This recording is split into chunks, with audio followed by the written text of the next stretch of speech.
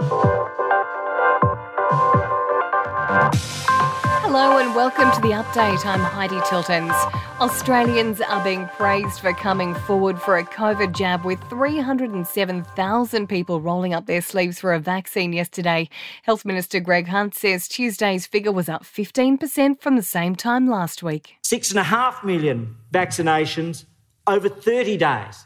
That is the population of Melbourne and Adelaide and Townsville together. More than 100 Army troops have arrived in Queensland to help reinforce the border closure with New South Wales after the state recorded 919 local COVID cases, another all-time record for the outbreak. 45 people have been diagnosed in Victoria, all but 9 are being linked to known clusters. There's concern many Aussie students have lost motivation due to extended school closures.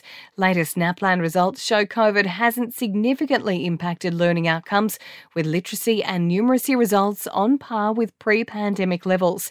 But Education Minister Alan Tudge is worried about the emotional toll. There will be kids who have completely disengaged because they haven't had that daily contact with the school. They haven't had the teachers face-to-face to be able to encourage them and keep them connected with their friends. Infectious disease experts are optimistic Australia will be in a much better position by Christmas. The country is on track to have 70 to 80% of people fully vaccinated by the end of the year. Another 955 Australian citizens and Afghan visa holders have been evacuated from Kabul overnight from 5 flights. More than 2,600 people have been pulled out of the country since last week. The Melbourne Porsche driver who filmed instead of helping 4 dying police officers after a freeway crash has walked free from jail after more than a year behind bars.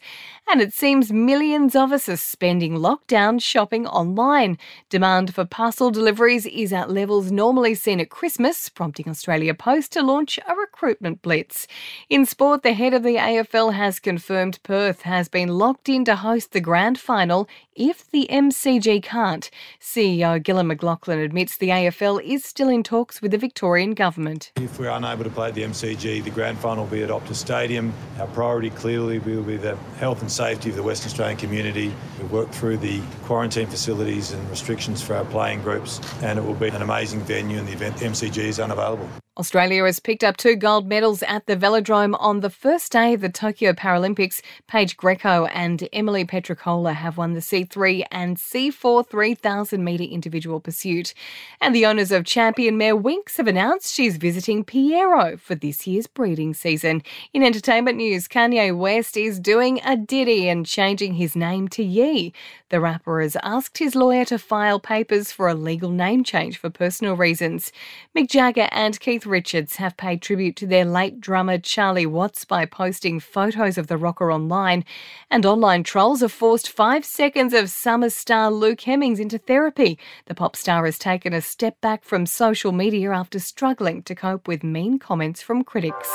And that's the latest from the Nova Podcast News team, but we'll see you tomorrow morning for another episode of The Update.